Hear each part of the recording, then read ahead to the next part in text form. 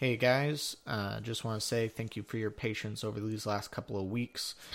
We will be back to a normal schedule starting next week, so keep your eye out on Tuesday when the next episode will come out. For those of you that follow the podcast on Twitter, you'll know that I recently had a pretty bad ear infection, had to get some surgery done on my ear. That recently just got cleared up. My stitches are all removed and everything, so I can get back to editing these. And we'll have a bonus episode coming out for you soon. We had Sam Jack join us again, and we have a discussion on everybody's favorite monster, the orc, and how they can be more than just a simple, low-level monster for you. So, appreciate your patience, and we'll get right into it.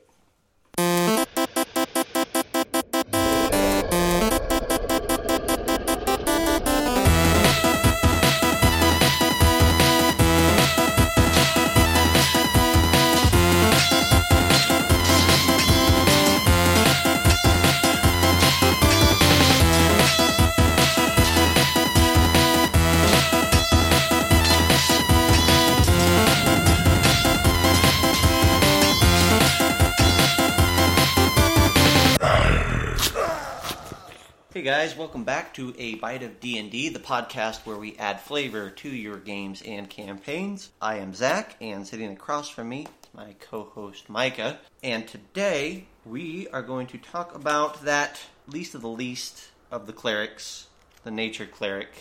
Wow, that's pretty rude. Yeah, I mean, when have you ever seen one at the table? I mean, I'm not saying I've seen one. I'm just saying, throw them at the bottom of the pile like that. Well, I mean, here's the thing. Where does a nature cleric have that a druid or a ranger does not? So I think first and foremost, it's the fact that they still get to be a cleric. They have the will of the gods. Yeah, they have divine abilities that the other two classes lack. And while they are very similar to druids in a lot of ways, they both revere nature. They both worship a particular god that represents nature in some way. Druids kind of aren't as dedicated to a specific god in that more so they are dedicated to nature as a whole. So while druids will definitely do their part to protect it and commune with it and all these other things, like they're involved in many ways, they're not actively trying to push their god's agenda. Yeah, I think that's a good point. They're there to keep an order, to protect that realm, that area as a whole, but they're not trying to push any particular agenda aside from let nature be nature and don't impose your own will against it. Right. I think that if you're approaching this as a player and trying to build a character, like, I think there's several different ways to approach how do you build a character. Some people write a story and then they say, what class fits this? Some people pick a class and say, what story fits this? And I think that that's where it comes hard to land on this nature cleric, but I think that you're right. There are moments where you really like, your story comes in and you're like, I like this idea of a divine person who's tasked with overseeing this forest or whatnot. And when it comes down to that, when there's a god directing the character to do something, then it falls into this genre of cleric. I think that's a hard path for people to stumble into. I think that it's a whole lot easier to be like, oh, I'm a caretaker of a forest, I'm a druid. Or like, oh, the gods told me to do this thing, and it's way more than just protect this grove. Like, so I'm not a nature cleric, I'm a war cleric or whatever, or a life cleric. I think it's sometimes hard to get on this tiny trail that leads towards the nature cleric. Well, and I will say, when you say they're the least of the least, I do think they probably have the least amount of situations where it makes sense to have them with you. Yeah. I do think more so than really any of the other clerics, they're kind of dependent on the setting. Yes. For how much mileage you're going to get out of them. Absolutely. Most of the rest of the archetypes and domains and everything are a little bit more generalized. I think this kind of needs a specific setting to really shine. Cholt and the current Tomb of Annihilation, I think, would be a great one, because you've got dinosaurs and beasts and the jungles all around you. But I think there's plenty of other situations where it doesn't really fit at all, and I think half your abilities are going to feel just a little bit wasted. Yeah, Curse of Strahd would be a great example. Something like that, like a Ravenloft setting or something, is going to be like, okay, well, I have all these abilities for plants and animals, and then there is nothing around. A lot of the time, that has an effect with that. So that's when I say that they're the least of the least. I'm just, from my experience, when you're looking at them, like, how do you conclude that that's what you want to play? And I think that that's just a small, like you said, it's a specialized, smaller segment. I think that there's a cool character in there, and I think that in the right setting, some of these abilities can be super great. So it's just a matter of, does all the cards fall in the right way for this to be an option, a good option? And then as far as the few other ways they differ, the primary one that I can think of is Druids kind of abhor metal in general. They won't use anything that uses metal in its construction, whereas Clerics have no problem donning a suit of heavy armor and a warhammer and going to town on someone that doesn't abide by the tenets of their god. So they actually gain proficiency in heavy armor, and they are more than happy to use it to full advantage. So let's go ahead and dive into some of those abilities that they get that separates them from other types of clerics. Sure. So the first one is the Acolyte of Nature, which they get at first level. You learn one druid cantrip of your choice, and you also gain proficiency in a druid-related skill, basically. Yeah, I think it's animal handling, nature, or survival. Yeah, there we go. So this is a reasonable first-level ability. The druid cantrip is neat, I guess I would call it.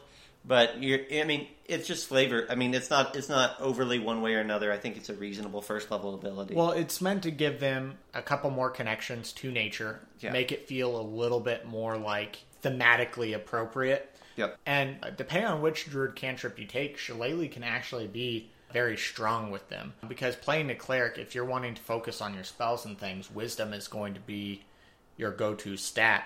And by using Shillelagh on something like a club or a quarterstaff, you're able to use your wisdom modifier for your bonus damage instead of having to rely on strength. Yeah. So that's a good first level ability. And then moving right along to your channel divinity and kind of the options that they get to kind of flavor that. That's where you start to get into really the very situational side of things. Yep, exactly. So basically, you can use that to charm animals and plants. That's which I want to clarify, because that doesn't sound quite as impressive as I think it really is. It's a mass charm. It's a 30-foot burst, right, from this caster. So if you're surrounded by 100 wolves, which is obviously an exaggeration, but you could potentially charm 100 wolves. Yep. Now, this does not give you command over them or anything like that. That's something they eventually unlock as kind of the capstone for the archetype at around level 17.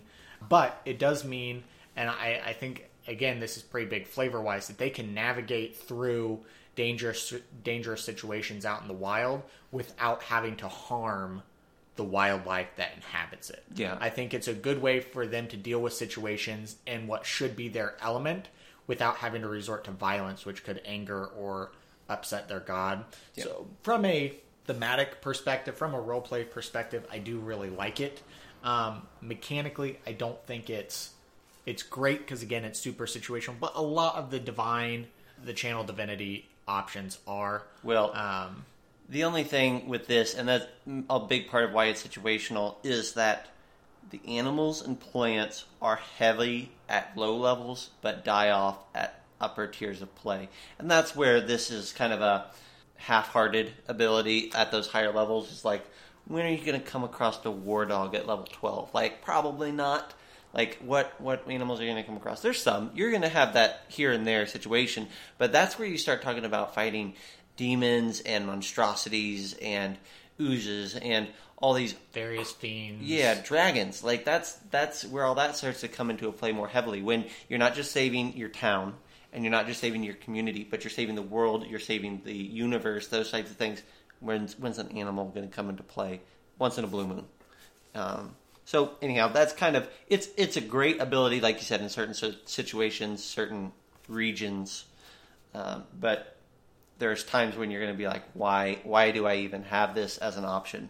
And then you kind of combine the next two into one, you told me, as far as flavor goes. As a nature domain cleric, they get some small affinity to manipulate the elements.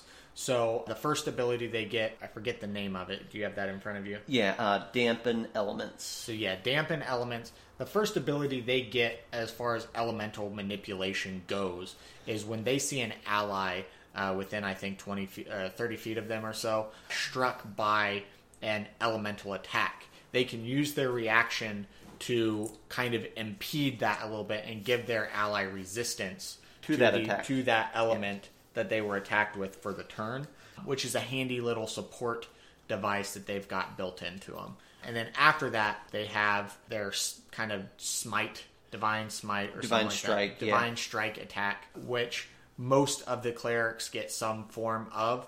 And in this one, it just allows them to add a D8 of they can choose which element they want when they use it. Yeah. So they can choose an element to augment their strike with to deal additional damage on a blow. Yeah.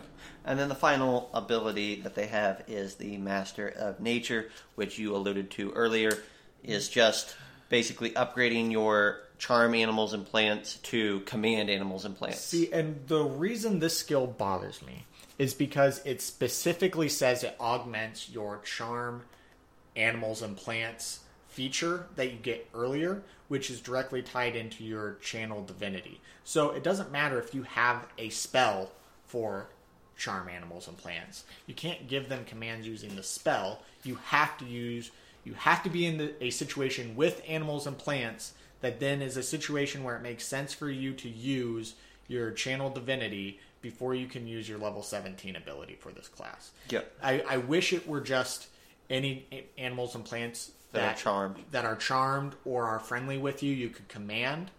I would like a lot more than when you use this other ability, then you can use. Yeah, it is a bonus action, but still, it's for a capstone ability. Now, again, situationally, it can be very powerful. If you're surrounded by those 100 wolves and you charm even just 50% of them, and you can give orders to 50 wolves, that is incredibly powerful. But how often are you going to run into a situation where you're surrounded by that many beasts where it becomes a really useful or a really powerful ability for you? Yeah. And I don't think there will be that many. So we've kind of ragged on a few of these abilities in the last few minutes, but that should not be taken as I don't like this archetype. Again, they're a very situational archetype. I think if you're going to play it, all of these abilities are great and powerful in a setting that allows you to take full advantage of it. Yes, and that's something different than playing to the meta or something like that, right? Characters within a setting are going to be flavored towards that setting. That's not something that you're doing that's meta, that's making you like, oh, well, I know we're going to fight a lot of zombies, so I'm going to be a cleric so that I can deal with that. That's a little bit more meta, I guess, but this is just saying in a jungle setting, in a forest setting, of course there's going to be more nature clerics, and that's completely reasonable. Yeah. If you guys are doing an Underdark campaign, it makes no sense for a nature domain cleric to be down there. Yeah, for the most part, no. Unless it's a fungal nature domain cleric. Yeah, which could be cool. So, I mean, I guess there's always potential somewhere. There's always an exception to the rule, right? But go to the elemental plane of fire and tell me how good your nature cleric's going to be. Right. There are certain things where certain adventurers are going to be drawn to those areas. So I don't think it's meta to say that you would only use them in certain situations, because I don't think every adventurer would go on every adventure. Yeah. There's plenty of opportunity elsewhere where their abilities shine, right? Yeah, and I think that especially in 5e, how I look at it with clerics is the cleric class is really, in some ways, divine options for all the other classes. In that, your war cleric is kind of like your divine fighter, and your nature cleric is your divine druid, and all like that. So that's how I think we end up getting to this route, or I end up getting to these routes, is when I want that divine element. Well, and again, the unique aspect of a cleric is always their god. I don't think the interesting part of clerics is necessarily their archetype, like it kind of is with a lot of the other classes. Yeah, exactly. That's what I'm going for. The interesting point of the cleric is the relationship with the deity that grants them those abilities. Yep. And I think using that as your main plot device, both as a player and as the DM, building things for your player should always be first and foremost on your mind. That's exactly right. And if you look at it, rangers and druids pull their magic from nature. That's their source.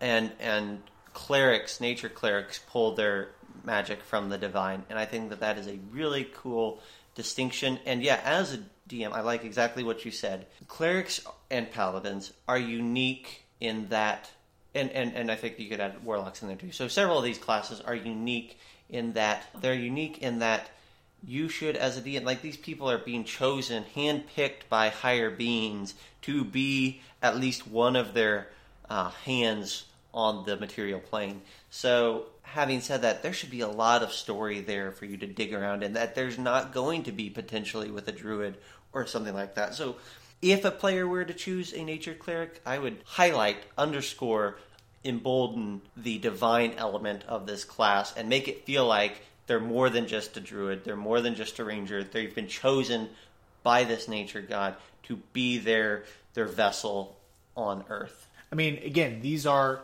the active arm of their god's will within this realm. So as opposed to druids who are just kind of chilling, guarding an area, and making sure there's balance there, these guys are going out, promoting their god, blessing those that follow those tenets, cursing and despoiling the ground of those that go against them, as well as seeking out any threats to this god's domain. They are very actively seeking these things as opposed to being content to be a part of it. Yes, that's right. So let's flip to the other side of this, which is how, as a DM, do you use the nature cleric within your game? So what I kind of like the idea of is if you're going to use them as NPCs, you can bring in this cult to the area that's plaguing the land not only to sap its resources, but to inflict the beasts living within it with this undead curse so that they can use them as tools against their enemies in the area. And as you go to investigate, you run across this sect of nature domain clerics and these druids who are trying to impede the progress of this cult, and you need to work with them in order to find a cure for this and to push back and remove them from the area. Another good example I like is I just recently read through Matt Colville's book Priest, where you kind of have the Knights of the Green as kind of the first and last line of defense of these border settlements from the threats, the magic. I don't remember exactly what he calls it, but it's like the Fey Woods, essentially, where these ancient celestially made constructs and creatures still war with each other. And I think there's some good material in his book for how you could look at a nature cleric as well. I like them, and I'm always, this is probably me metaing a bit too much, but I like the idea of throwing in a nature cleric against a party, especially a party who has been relying heavily on like horse or mounted combat, because somebody who can turn their beasts, the party's beasts, maybe not against them, but remove them from the equation is a fun idea. Like, so the party's charging in, he snaps it, the horses scatter in different directions, and now the party has to decide, do we stick to our horses and get isolated, or do we dismount and try to regroup? And that could also present an interesting situation in, are your players murder hobos or not? Because he may not even be trying to kill or necessarily hurt your players, but he's trying to prevent, like, stop them and warn them from continuing their actions. And if they keep going, he may turn dangerous. Anyway, I think that's all I've got. Is there anything you want to finish up with, Zach? I think we're good. I would just say that even though they're the least of the least, there's always a use for something, and I think that comes just down to learning the lesson of paying attention to your setting, paying attention to your campaign, talking with your DM before you start a game, and I think that there's always going to be that opportunity where something like this can pop up. Yep. That's handy. Yep, I agree. Well, guys, as always, we will catch you next time, and if you have any experience running them as a player or as a DM, let us know what you think on the Facebook page. Thank you. Later.